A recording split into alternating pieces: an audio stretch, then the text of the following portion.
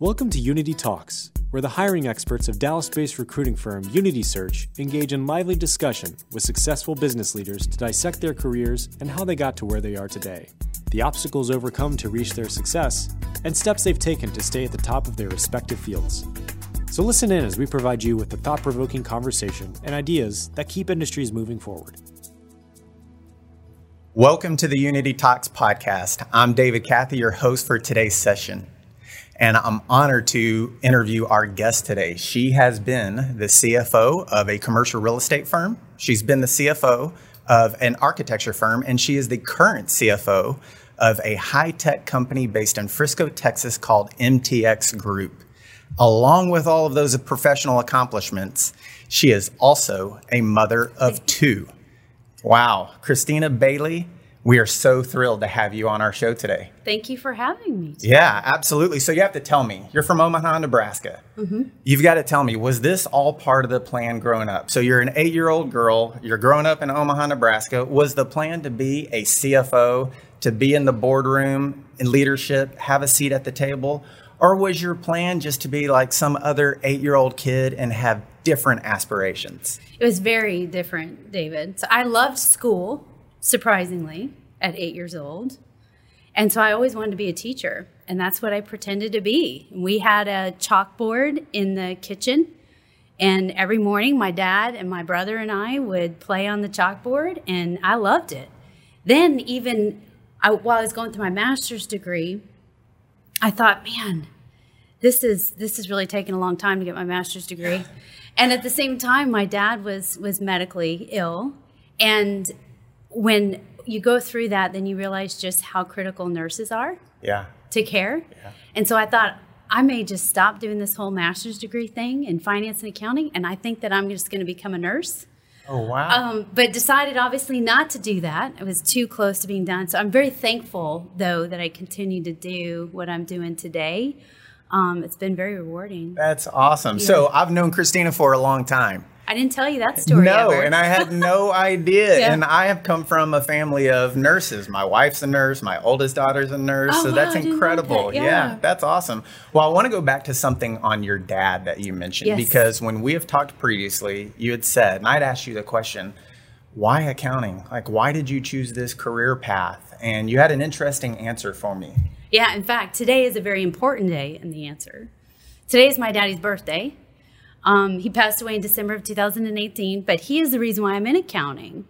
Awesome. Because when I was in high school, I took an accounting class, and I did very well. And I was trying to figure out what to major in. And he said, well, Tina, he calls me Tina. Well, Tina, accountants are always needed. They would stand the test of time, depression or not. And in good times and bad, you always need an accountant. You did a really good job. You seem to enjoy it. Why don't you do accounting? And I said, okay, sure. Yeah. I'll do accounting. And then when I was going through my master's degree, I was a controller for a private equity fund. And that's when I got to really see the love of finance. That's awesome. And I enjoyed what I was doing in accounting, but thought, I really want to do what those guys are doing across the hall. Yeah. And so really shifted my gear on my master's degree to do a focus in both accounting and finance. Well, I'm not going to call you Tina. I'm going to reserve that for your dad. I will refer to you from now on as Christina for sure. So What a great story.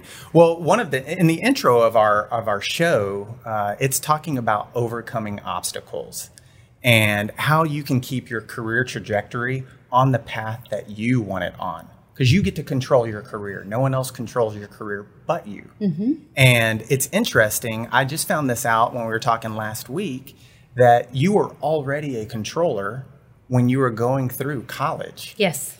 And so I'd be curious, did that start you on the career trajectory? And when do you feel like you might have faced some one or two challenges or obstacles that you had to overcome? I was a controller while I was going through college because I knew it was important for me to have experience along with the degree. Mm-hmm. So I didn't want to just get out with my degree and say, hey, world, here I am. Mm-hmm. Now give me that job I really want. I knew it was something I had to earn. Mm-hmm. And I had to start from the bottom, and I had to work my way through. So I worked the entire time that I was in college through my undergrad and my master's. so that by the time I was in my master's, I was already a controller, so that I would have a really good base of experience along with the degree, so that I could just grow even faster in the career that I wanted. Yeah. That's awesome. It's so hard for new grads to get a job because you constantly hear that, well, every job I'm trying to apply for is looking for someone with experience, but I'm just a new grad and I don't have experience. And so that's the way you overcame that. You got the experience while you were going through your education, which is awesome. Yeah, absolutely. My mom, she always, I was raised by both parents that women have a place in the workforce. It was never a question. It was just a thought. And that's how I was raised. And so my mom, she stayed home until I was about in middle school. And she had already had her associate's degree right before she married my dad. And then she raised two kids and then decided to get her bachelor's degree when I was in middle school, her master's degree when I was in high school. So I already had a really awesome foundation of a model to do that I always knew. I needed to have both that experience and that foundation to really grow. Yeah.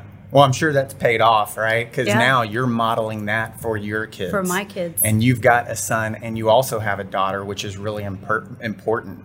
Diversity in the workplace is such a huge topic these days, and you are a female executive.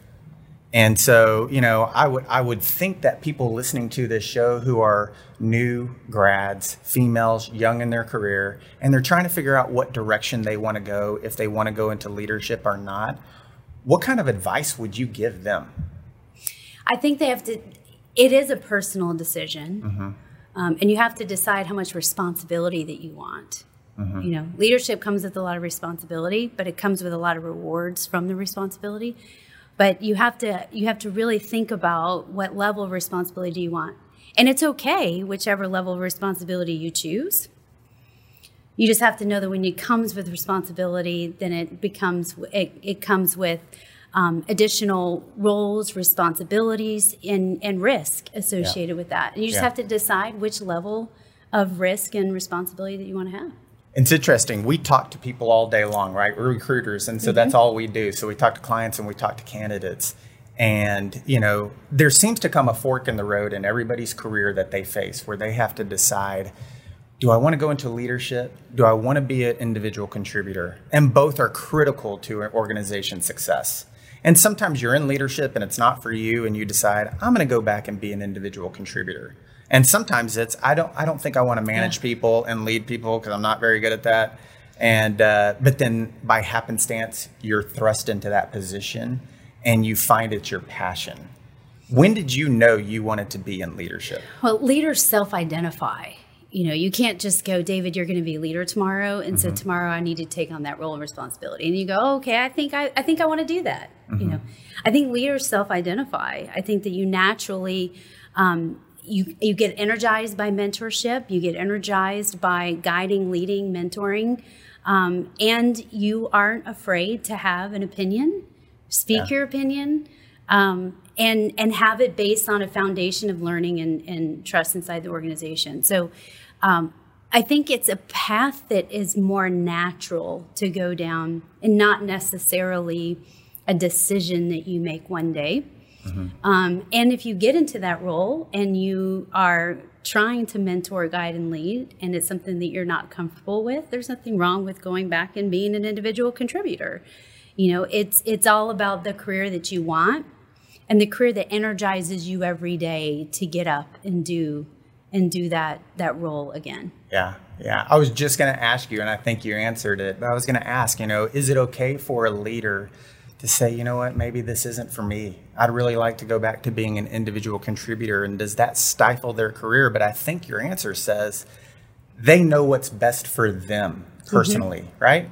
They know what's best for them personally. It's interesting. One of the challenges that I've had was I knew I wanted a solid career before I had children.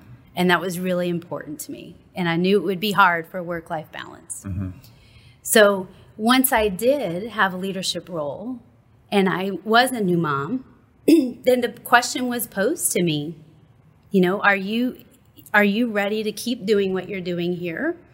Or do you want to become an individual contributor? Mm-hmm.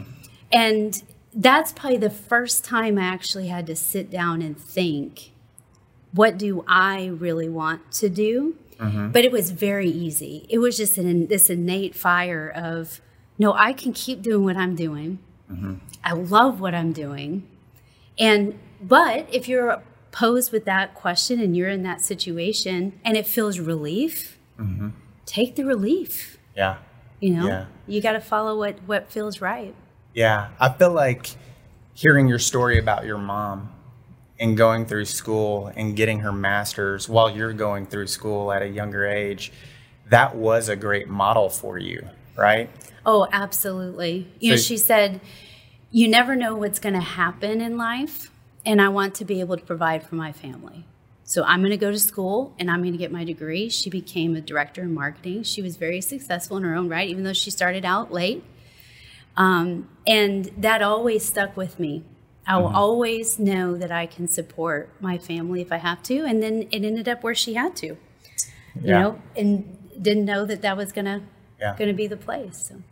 How do you balance that? You had to make this decision, and you said there's an innate passion and desire for you to lead, and you knew you could do both. And I've got to believe that, or there are certain times you question, was this the right choice for me? But that passion wins out. Yeah. How do you try to balance that and reconcile that within yourself? Be bold, be thoughtful, be present. I'm always present when I'm with my kids. Mm-hmm. So at least that's what I strive to do, is to constantly remind myself to be present when I'm there. Present at work, mm-hmm. present at home, and then you get to feel the rewards from both. I have an incredible family that supports me in so many different ways. Mm-hmm. Because when you are balancing being a mom, you have a lot to balance at home in terms of kid pickups and drop-offs and, sports that they're in and all of those different things, that I have an incredible family that has really been able to support and help, with that juggle. And I know it would be much more difficult for me to do that if I didn't have that family support behind me. Yeah. I think that's great. It's funny. You remind me when you said be present at home with your family and be present at work. And we just had this discussion about having the cell phones at the dinner table or when you're out at dinner and everybody's got their nose in the phones. But that's one of those times that you can be present. Work mm-hmm. will always be there. But you likely won't have your kids living at the house the entire time for the rest of your life. So they will go make their mm-hmm. own life. And that's so important. Mm-hmm. Do y'all have some type of thing that y'all do with your family where it's like, no, this is our family time? We're not that rigid about it, mm-hmm. honestly. But when I think about being present, it's really easy to not be mindful when they're speaking to you. Yeah. So you ask them about their day. What made you excited about your day today? Yeah. And as they're responding, you can have so many things going through your mind. Mm-hmm. Or you can be really present in what they're saying, what they're trying to tell you. Yeah. Yeah. And then you feel that emotional connection with them and that engagement with them. And they get super excited by it. And they can tell when you're somewhat listening to what they have to say. Yeah. Time is the most valuable gift you mm-hmm. could give someone, and it's a non-renewable resource. And if you're going to give it to anybody, you need to make sure you give it to your kids and your family. Yeah. So I love that. I think that's great. I actually want to go back to something you said earlier, because mm-hmm. you said, I wanted to have an established career before I had kids. Mm-hmm. And then I was posed with the question, do I want to be a leader or not? And you chose to be a leader because of that passion. Have you faced obstacles, whether it's in the workforce or at home, that you've had to continue to remind yourself to overcome, or creating the path that you're at today? No, I love what I do. Mm-hmm. When I'm engaged at work, it's the strategic side. It's involving in the operational side. It's having the conversations with my team. It's all of those things I love to do. and they don't drain me in what I do. If I went to work and I had to do all of those different types of things and I felt very drained when I got home, I think I would choose something different. But in that moment, I knew you can't tell me what I'm going to be, and I've already made it to this leadership level, and I'm going to continue down this path. Yeah, I think that's awesome. Yeah, you said something really important about draining. Your work shouldn't drain everything out. Some days aren't going to be great. Some days aren't easy. And you can have a bad day. Don't turn it into a bad week. Don't turn it into a bad month, right? And I think that's what you're saying. Absolutely. That's exactly what I'm saying. I think you are going to face challenges every day. There's no doubt. Right. And you're going to have some days that are very hectic and some days that aren't. If I have a day where I'm in spreadsheets all day, I'm tired and drained. Yeah. But you've got to find what motivates you so that you're not emotionally drained from what you're doing. Sure. Do you feel like do you learn to compartmentalize? And is that helpful if you compartmentalize, or does, your at home bleed into work and work at home, or how do you handle that? What's your advice there? 100% compartmentalize. Yeah. That's where I say present in both. We talked about being present at home, but you have to do the same thing at work. If you're in a meeting and you're having a conversation, if you're constantly thinking about, the kid drop off and how that went, then you're not being present. You're not able to perform to the best of your ability. You are going to have days that are harder, right? Things are going on at home. But being able to focus on what you're doing at that moment helps me compartmentalize what's going on and just maintain that focus and that presence.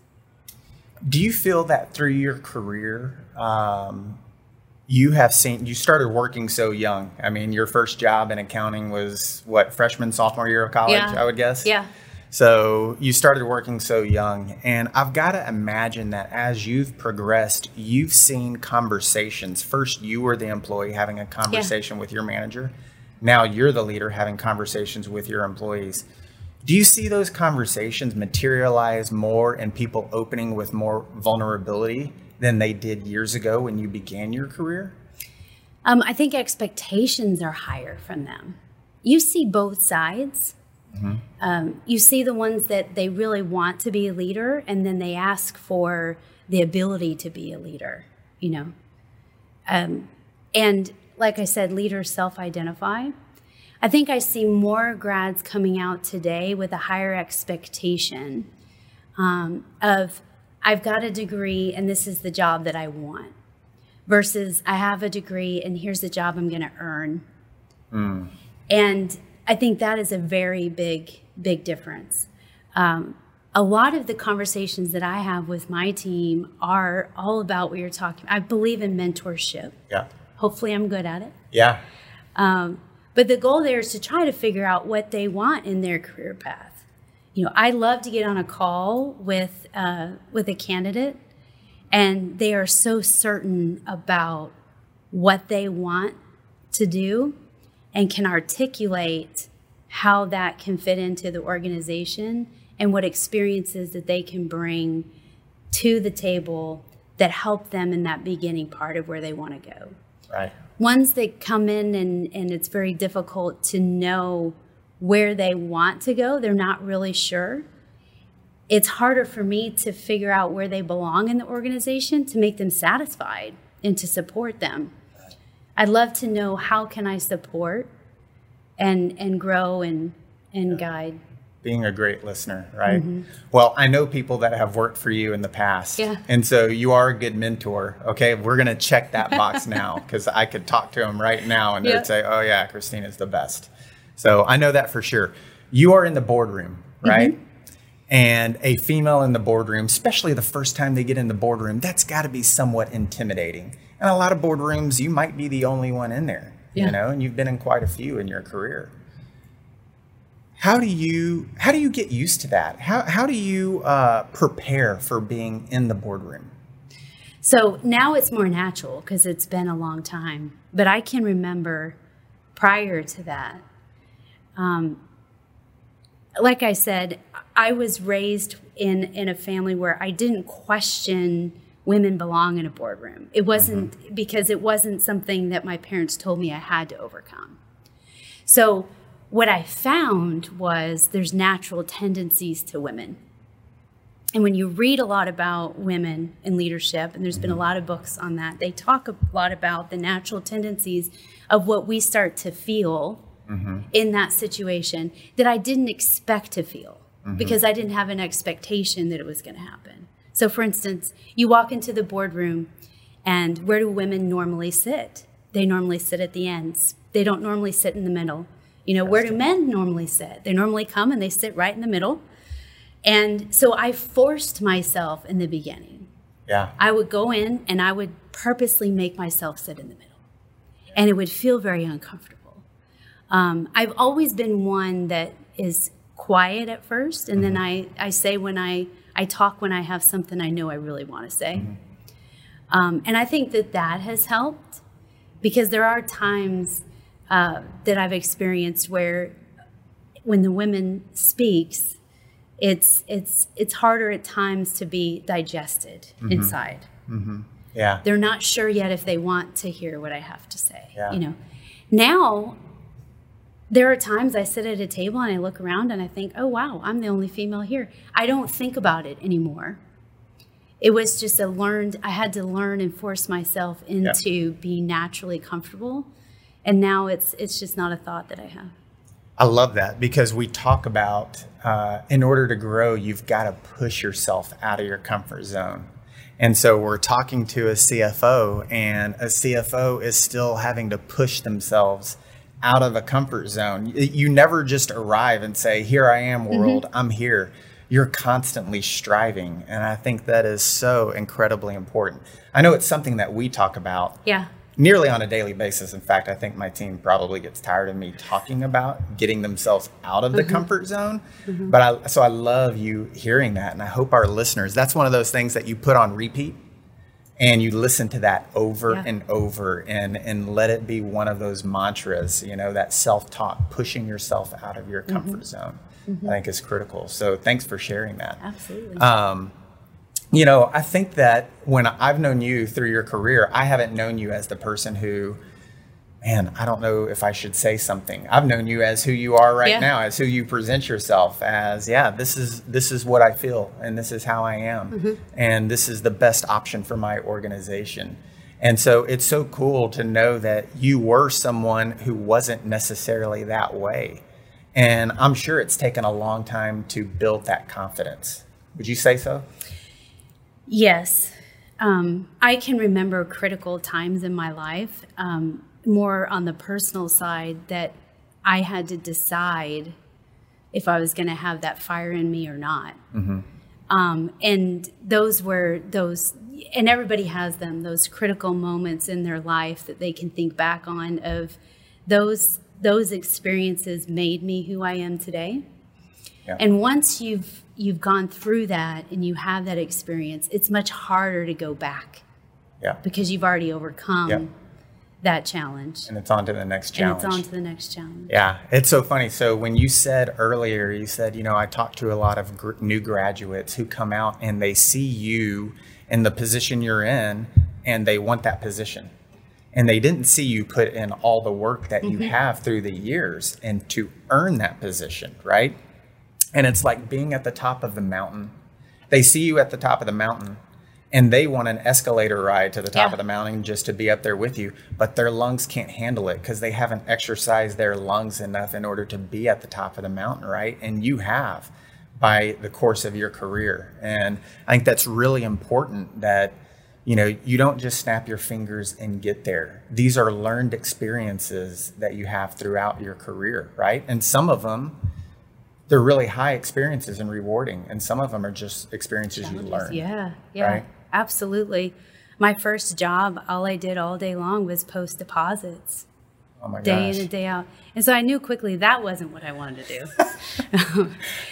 But yeah, I think for me, and I think for others, you always work to strive to show you're doing what it takes to be at the next level.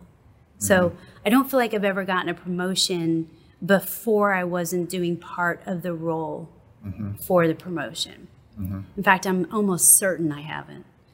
And then it becomes, having the courage to have that conversation of, okay, I've taken on more role and responsibility, and now I deserve that title.